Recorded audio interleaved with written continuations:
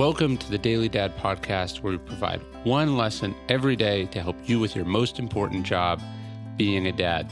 These are lessons inspired by ancient philosophy, by practical wisdom, and insights from dads all over the world. Thank you for listening, and we hope this helps.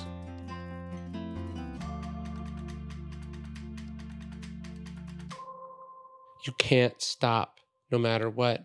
Nothing about Marcus Aurelius' reign was fair. Fate tested him with one catastrophe after another. The Parthians invaded and triggered a war that would last 5 years. Then the river Tiber flooded, destroying homes and livestock, causing a famine in Rome. Then, after victory against the Parthians, Romans brought back a deadly contagion, which became known as the Antonine Plague. Then, crippled by famine and plague, hostile tribes to the north seized the opportunity to band together and attacked the Romans, a war that would last the rest of his days. And while all this was going on, he lost 8 children, some in infancy, some to the plague. And then, just as it looked like his fortunes might be turning, Marcus himself came down with the disease. His doctor's diagnosis gave him only a few days to live.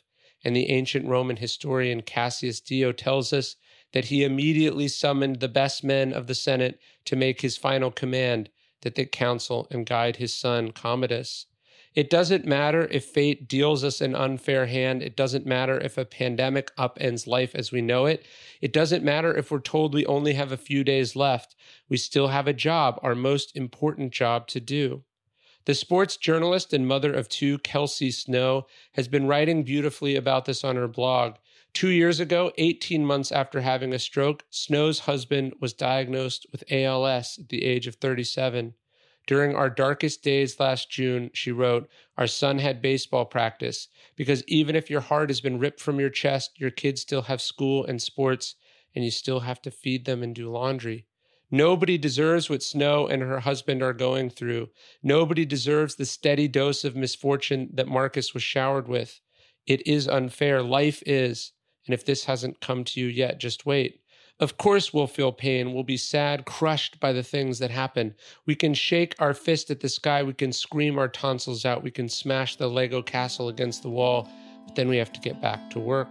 Our son has practice to get to. Our daughter has school tomorrow. Our family needs food on the table. It's not always going to be fair, but it won't stop. It can't, and neither can you.